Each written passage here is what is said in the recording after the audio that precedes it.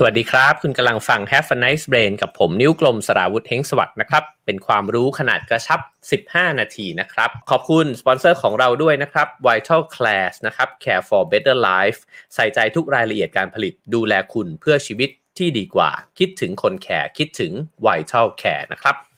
โอเคครับวันนี้ผมหยิบเอาหนังสือยอดฮิตนะฮะมาชวนคุยกันแล้วก็ตั้งใจว่าจะทำเป็นซีรีส์ยาวเลยนะฮะเพราะว่าวันนั้นไปเจอเพื่อนคนหนึ่งแล้วเขาก็พูดถึงหนังสือเล่มนี้ว่าเขาชอบมากเขาก็บอกว่าทำไมน่าจะหยิบมาเล่านะฮะเพราะคิดว่าน่าจะเป็นประโยชน์นะครับเพราะว่าเพื่อนคนนั้นเนี่ยเขาชอบซีรีส์ Sapiens มากๆนะฮะเขาก็บอกว่าถ้าเจ้าความคิดดีๆเนี่ยมันเผยแพร่ไปได้เยอะนะฮะก็น่าจะดีนะครับก็เลยหยิบเอาหนังสือเล่มนี้นะฮะมาทำเป็นซีรีส์นี้นะครับ The Art of Thinking Clearly นะครับของ Rolf Dobelli นะครับซึ่งก็เป็นหนังสือที่ขายดีมากๆในหน้าปกฉบับเวอร์ชันภาษาอังกฤษเนี่ยเขาก็จะแปะไว้เลยว่า Million Bestseller นะครับ Million Copy Bestseller นะฮะซึ่งก็ในฉบับภาษาไทยแปลมาเนี่ยก็มีเขียนไว้ปกหลังเช่นกันว่ายอดขายทะลุ1ล้านเล่มนะครับหลายๆคนอาจจะเคยได้อ่านผ่านตามาแล้วนะครับเป็นหนังสือเล่มหนึ่งที่ผมชอบมากเช่นกันนะครับก็ยังหาซื้อได้กันอยู่นะครับของภาษาไทยก็คือสำนักพิมพ์ We Learn นะครับแต่ละข้อนี่อ่านแล้วก็ทั้งสนุกนะครับแล้วก็บางข้อก็เจ็บๆแสบๆนะฮะเพราะว่ามันก็จะมาโดนเราด้วยเช่นกันนะครับวันนี้เรามาเริ่มต้นกันที่บทที่1นะฮะซึ่งเขาเนี่ยตั้งชื่อว่าเหตุผลที่คุณควรไปเยือนสุสานเสียบ้างนะครับทำไมถึงจะต้องไปเยือนสุสานนะครับ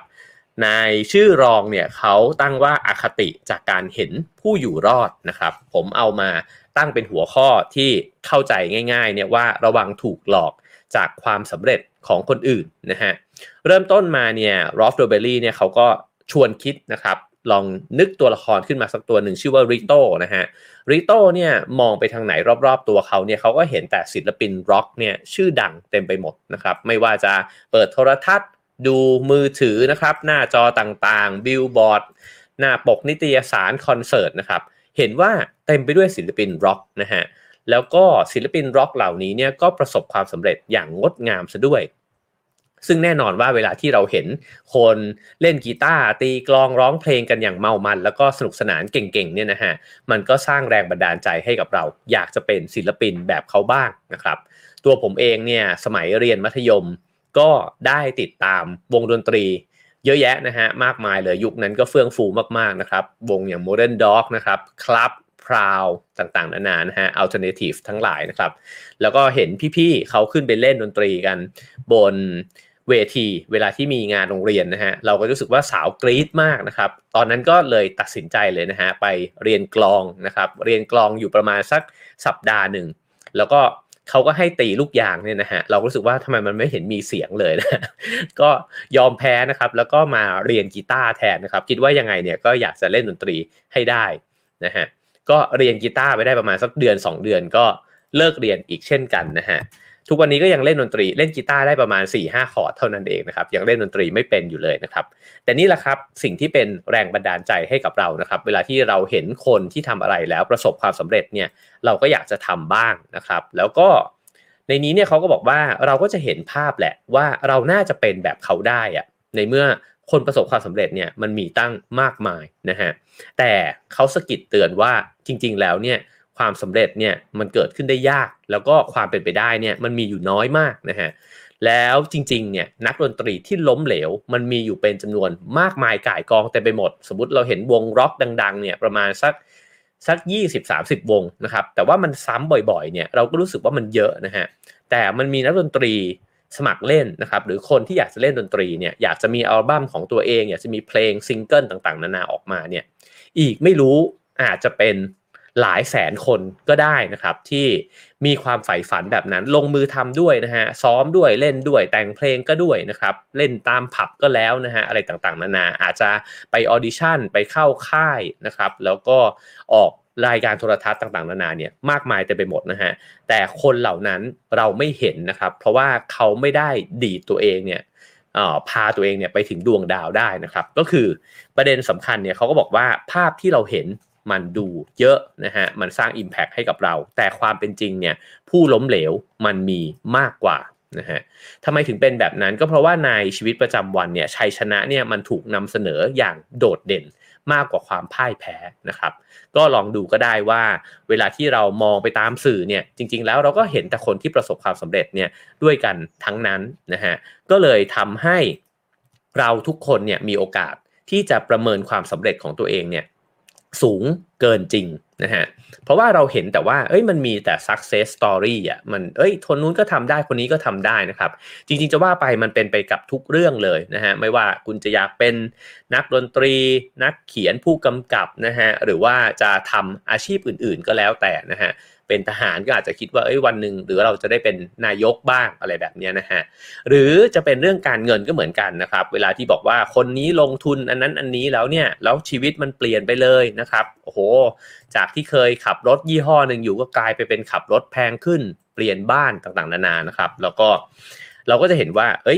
มันดูเหมือนว่าจะประสบความสำเร็จได้นะฮะเขาก็บอกว่าสิ่งนี้ให้ระวังเพราะว่ามันอาจจะเป็นภาพลวงตาของความสำเร็จอยู่นะครับต้องตระหนักไว้เสมอว่าเราเห็นจำนวนความสำเร็จน้อยกว่าจำนวนความล้มเหลวอยู่เสมอนะครับสิ่งนี้ผู้เขียนเขาก็เรียกว่าเป็นเหยื่อของอคติจากการเห็นผู้อยู่รอดนะฮะคือผู้รอดเนี่ยมันถูกเห็นส่วนผู้ที่ตายไปไม่มีใครเห็นฉะนั้นเขาจึงตั้งชื่อบทนี้เนี่ยว่าคุณควรจะไปเยือนสุสานบ้างนะฮะเพราะสุสานเนี่ยมันเต็มไปด้วยซากศพนะฮะของผู้คนที่เคยฝันครับแต่ว่าล้มเหลวซึ่งมันก็เป็นไปด้วยทุกอาชีพนะฮะไม่ว่าจะเป็นผู้ประกอบการนะครับเป็นช่างภาพศิลปินนักกีฬาผู้กำกับสถาปนิกนะฮะหรือคนที่เคยคิดว่าอยากจะใฝ่ฝันได้รางวัลที่มันโดดเด่นทั้งหลายนะฮะก็มีทุกแขนงนั่นแหละนะครับก็ฉะนั้นสุสานที่ว่าเนี่ยมันก็คือการหันไปมองนะครับความเป็นจริงว่ามันมีคนที่ฝันเนี่ยอยู่มากแค่ไหนอาจจะเป็นล้านเลยก็ได้นะฮะแต่ว่าสำเร็จเนี่ยเพียงแค่นับนิ้วมือเท่านั้นเองนะฮะซึ่งสิ่งนี้เนี่ยมันส่งผลยังไงกับชีวิตและการตัดสินใจของเรานะครับเขาก็บอกว่านอกจากคุณจะฝันเดี่ยวๆแล้วเนี่ยเวลาที่มีคนมาชวนคุณไปทำอะไรสักอย่างหนึ่งเช่นเพื่อนจะมีไอเดียอยากจะเปิดบริษัทนะครับหรือบอกว่าเฮ้ยเรามาทำสตาร์ทอัพกันไหมนะฮะมีไอเดียเจ๋งๆมาเล่าให้ฟังตาของเราเนี่ยจะเป็นประกายขึ้นมาทันทีอันนี้ผมอ่านแล้วรู้สึกว่าโดนตัวเองมากนะครับเพราะว่าเวลาที่มีคนนู้นคนนี้มาเสนอไอเดียหรือว่าผมเองมีไอเดียแล้วก็ไปคุยกับเพื่อนเนี่ยเราก็จะโอ้โลมปฏิโลมกันมากเลยว่าเฮ้ยมันเจ๋งมากมันต้องดีแน่ๆนะครับแล้วก็เราจะเห็นเลยว่าโอ้โหถ้าทำมันขึ้นมาเนี่ยเดี๋ยวมันจะโหเติบโตแล้วก็รุ่งเรืองนะ ผู้คนจะต้องชอบมันแน่ๆจะมีลูกค้าเข้ามาอุดหนุนเราเนี่ยเยอะแน่ๆนะครับเขาก็บอกว่าไอ้เจ้าอคติของความสำเร็จหรือว่าผู้อยู่รอดเนี่ยนะฮะมันทำให้เราเนี่ยตัดสินใจง่ายบางทีง่ายเกินไปเวลาที่คนมาชวนว่าเฮ้ยมาทำอันนี้กันเราก็คิดว่าจริงว่ะสมมุติมีคนมาเสนอไอเดียสตาร์ทอัพนะฮะเราก็อาจจะคิดว่าเราอาจจะเป็น Microsoft อันใหม่เลยก็ได้นะเราอาจจะเป็น Facebook อันใหม่หรือว่าเป็น Twitter อันใหม่เลยก็ได้นะครับสิ่งเหล่านี้เนี่ยมันก็เกิดขึ้นจากภาพที่เราเคยเห็นสิ่งที่คนทำสำเร็จกันมามากมายนะฮะแล้วที่มันน่ามันเหมือนกับมันไม่สมดุลเนี่ยก็เพราะว่าเราแทบไม่ได้เห็นแล้วก็ไม่ได้พูดคุยนะฮะหรือว่าไม่ได้อ่านเรื่องราวของคนที่เขาล้มเหลวเลยเพราะว่ามันไม่มีใครสนใจเขานักข่าวเนี่ยถ้าเสนอข่าวของคนที่ทำธุรกิจนะฮะหรือว่ามีความใฝ่ฝันแล้วไปไม่ถึงดวงดาวเนี่ยมันก็อาจจะไม่มีใครดูไม่มีใครคลิกเข้าไปอ่านด้วยซ้ำนะฮะฉะนั้นเขาก็บอกว่าให้ระวังเสมอเวลาที่มันมีความฝันหรือไอเดียอะไรเนี่ยที่พูดขึ้นมาไม่ว่าเราพูดขึ้นมาเองหรือว่าพูดกับเพื่อนแล้วมันส่องประกายระยิบระยับเลยนะฮะให้คิดไว้เสมอว่ามันไม่ได้สว่างเรืองรองเนี่ยขนาดนั้นนะครับเขาก็ยังพูดอีกนะฮะว่าเจ้าสิ่งนี้เนี่ยไอ้เจ้าอคติจากการเห็นผู้อยู่รอดเนี่ยนะครับมันก็อาจจะอันตรายด้วยเหมือนกันในกรณีที่เราเนี่ยเป็นผู้อยู่รอดเสียเองนะฮะก็คือว่าต่อให้เราเนี่ยทำธุรกิจสำเร็จนะฮะหรือว่าเราสามารถมีความสำเร็จในวิชาชีพของตัวเองขึ้นมาได้เนี่ยมันอาจจะเกิดจากเหตุปัจจัยเนี่ยจำนวนมากมายเต็มไปหมดนะฮะที่เราเองก็อาจจะอธิบายมันไม่ได้ครบทั้งหมดนะครับมันอาจจะเกิดจากจังหวะเวลามันใช่นะฮะหรือว่าช่วงนั้นมันอาจจะมีใครสักคนเนี่ยพลาดไปนะครับคือมันมีอะไรมากมายเลยที่อาจจะไม่ได้เกิดจากตัวเราเองแค่เพียง คนเดียวหรือว่าเป็นปัจจัยเดียวนะฮะแต่เขาบอกว่าเวลาที่คนคนหนึ่งเนี่ยประสบความสำเร็จแล้วเนี่ยเรามักจะมองไปที่คนที่ประสบความสำเร็จเช่นกันนะฮะแล้วเราก็จะอธิบายตัวเองเนี่ยด้วยชุดคำพูดแบบเดียวกันว่าอ๋อก็ฉันทำแบบนี้ได้เนี่ยก็เพราะว่ามันเป็นแบบนั้นแบบนี้นะฮะซึ่งจริงๆปัจจัยความสำเร็จผมว่าเราก็ต่างทราบกันดีนะครับแต่ผมชอบหนังสือเล่มนี้ตรงที่เขาเตือนว่ามันทดไว้ในใจสักนิดหนึ่งว่ามันอาจจะไม่ใช่คุณทั้งหมดนะครับก็จะทำให้เราเนี่ยไม่มั่นอกมั่นใจในตัวเองจนเกินไปนะครับอัตรามันก็เล็กลงให้เกียรติคนอื่นมากขึ้นนะครับแล้วก็อาจจะทำให้เห็นว่าเอ้ยดวงมันก็มีผลต่อความสำเร็จของเราเนี่ยด้วยเช่นกันนะครับโดยสรุปแล้วเนี่ยอคติจากการเห็นผู้อยู่รอดนะฮะหรือว่าการที่เราใช้ชีวิตอยู่ท่ามกลาง success story เนี่ยมันจะทำให้เราประเมินโอกาสที่จะสำเร็จของตัวเองสูงเกินไปโดยไม่รู้ตัวสิ่งนี้จริงๆเนี่ยส่งผลกระทบกับเรามากนะครับคือมันทำให้เราผิดหวังแรงนะฮะเพราะว่าเราดันคิดว่าทุกคนมันก็สำเร็จได้นี่หว่านะฮะสองผมคิดว่ามันทำให้เรากดดันตัวเองมากด้วยครับว่าเราจะต้องเป็นแบบคนนั้นคนนี้ได้นะฮะหรือภายในเวลาเท่านั้นเท่านี้เช่นเวลาเราเห็นคนอายุยังไม่ถึง30เลยทำไมเขารวยระดับเป็นพันล้านได้อะไรเงี้ยนะฮะเราอาจจะคิดว่าเราน่าจะทำได้แต่จริงๆเนี่ยมันคือหนึ่งในไม่รู้กี่ล้านใช่ไหมครับผมว่าถ้าเกิดเราเห็นความจริงที่ Ross Dobley เนี่ยพยายามสะกิดให้เราคิดเนี่ยก็เราก็จะยืดหยุ่นกับตัวเองมากขึ้นนะครับไม่รู้สึกว่าจะต้องกดดันตัวเองว่าจะต้องสำเร็จแบบที่ตัวเองเนี่ยคาดฝันไว้นะฮะแล้ว3ก็คือผมคิดว่าพอเราเห็นความจริงข้อนี้เราจะมองตัวเองเป็นคนธรรมดาเป็นมนุษย์คนหนึ่งนะครับที่ฝันแล้วมันก็ต้องใช้ความพยายามใช้ระยะเวลานะครับมันก็ไม่ใช่ว่าดีดนิ้วปึ้งขึ้นมาแล้วก็มันจะเกิดความสำเร็จนั้นเนี่ยขึ้นมาได้ในทันทีนะครับสิ่งเหล่านี้เนี่ยมันดึงเรามาอยู่กับโลกความเป็นจริงมากขึ้นนะครับเพราะว่าถ้าเรามัวแต่เสพสื่อนะครับหรือว่าหลงไปกับความสำเร็จของคนอื่นเนี่ยโอกาสที่เราจะเจ็บปวดแล้วก็เป็นทุกข์ใจง่ายเกินไปมันก็เป็นไปได้นะครับและข้อสรุปสุดท้ายของเขาก็คือว่านั่นแหละคือเหตุผลที่เขาชวนไปเยือนหลุมศพนะฮะของคนที่พ่ายแพ้ล้มเหลวของโครงการที่มันเจ๊งนะฮะไปดูตึกที่มันไม่มีใครมาซื้อบ้างนะครับแล้วก็ไปเห็นธุรกิจที่มันเคยรุ่งเลยอ่ะในตอนแรกๆแล้วมันก็ล้มลงนะฮะแล้วก็จะได้ตระหนักว่าเวลาที่เราเนี่ยคิดไอเดียกับเพื่อนแล้วมองเห็นว่ามันจะเป็นแบบดาวรุ่งดวงใหม่เนี่ยโอกาสที่มันจะเป็นแบบนั้นโดยปกติแล้วเนี่ยคือ1ก็คือว่าธุรกิจนั้นจะไม่เกิดขึ้นเลยเพราะว่าพอคุณคุยไปเรื่อยๆแล้วคุณเช็คความเป็นไปได้จริงๆแล้วเนี่ยมันไม่น่าทำนี่หว่าสิ่งเหล่านี้เกิดขึ้นตลอดเวลานะครับผมเชื่อว่าใครที่มีไอเดียแบบนี้เราได้คุยกันนะฮะก็จะเจอเหตุการณ์แบบนี้อยู่เรื่อยๆนะครับ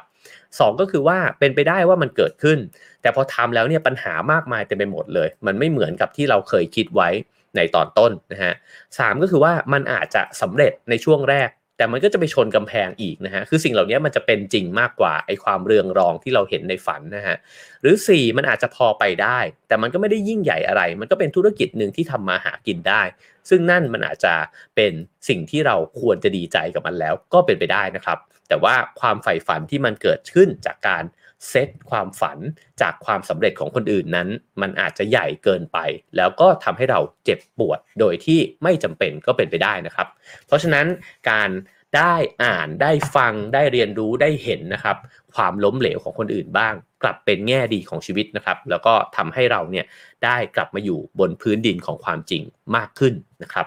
ทั้งหมดนั้นคือเนื้อหาของ Have a Nice Brain นะครับประจำวันนี้นะครับสามารถติดตามซีรีส์นี้ต่อไปได้เรื่อยๆนะฮะผมจะเล่า52ตอนเลยนะครับก็จะทั้งผสมผสานความคิดเห็นของตัวเองลงไปด้วยเช่นกันนะครับบางอันก็อาจจะเห็นด้วยบางอันก็อาจจะไม่เห็นด้วยนะครับแต่ว่ารอฟังกันได้ยาวๆเลยนะครับกับหนังสือเล่มนี้นะฮะ The Art of Thinking Clearly นะครับ Rolf Dobelli นะครับก็สนุกแน่นอนนะครับแล้วก็ขอบคุณสปอนเซอร์ของเราด้วยนะครับ Vital Class นะครับ Care for Better Life ใส่ใจทุกรายละเอียดการผลิตดูแลคุณเพื่อชีวิตที่ดีกว่าคิดถึงคนแคร์คิดถึง Vital Care นะครับก็เช่นเคยนะครับสามารถให้คะแนนความพึงพอใจกันเข้ามาได้นะครับ5 4 3 2 1 0นะครับแล้วก็ขอปรับเวลาใหม่นะฮะ Have a Nice Brain นะครับเจอกันทุกเสาร์อาทิตย์นะฮะในเวลา 9 โมงถึง 9 โมง 15 ตอนเช้านะครับพรุ่งนี้ก็ตื่นมา ฟังกันได้อีกวันหนึ่งนะครับแล้วก็สามารถสั่งซื้อหนังสือของผมทั้ง2เล่มใหม่นะครับแล้วก็เล่มเก่าๆด้วยได้ทาง LINE นะครับ@line @browfinger กันได้เลยนะครับขอบคุณทุกคนครับเดี๋ยวเจอกันวันพรุ่งนี้นะครับขอให้สมองแข็งแรงครับผม Have a nice brain ครับ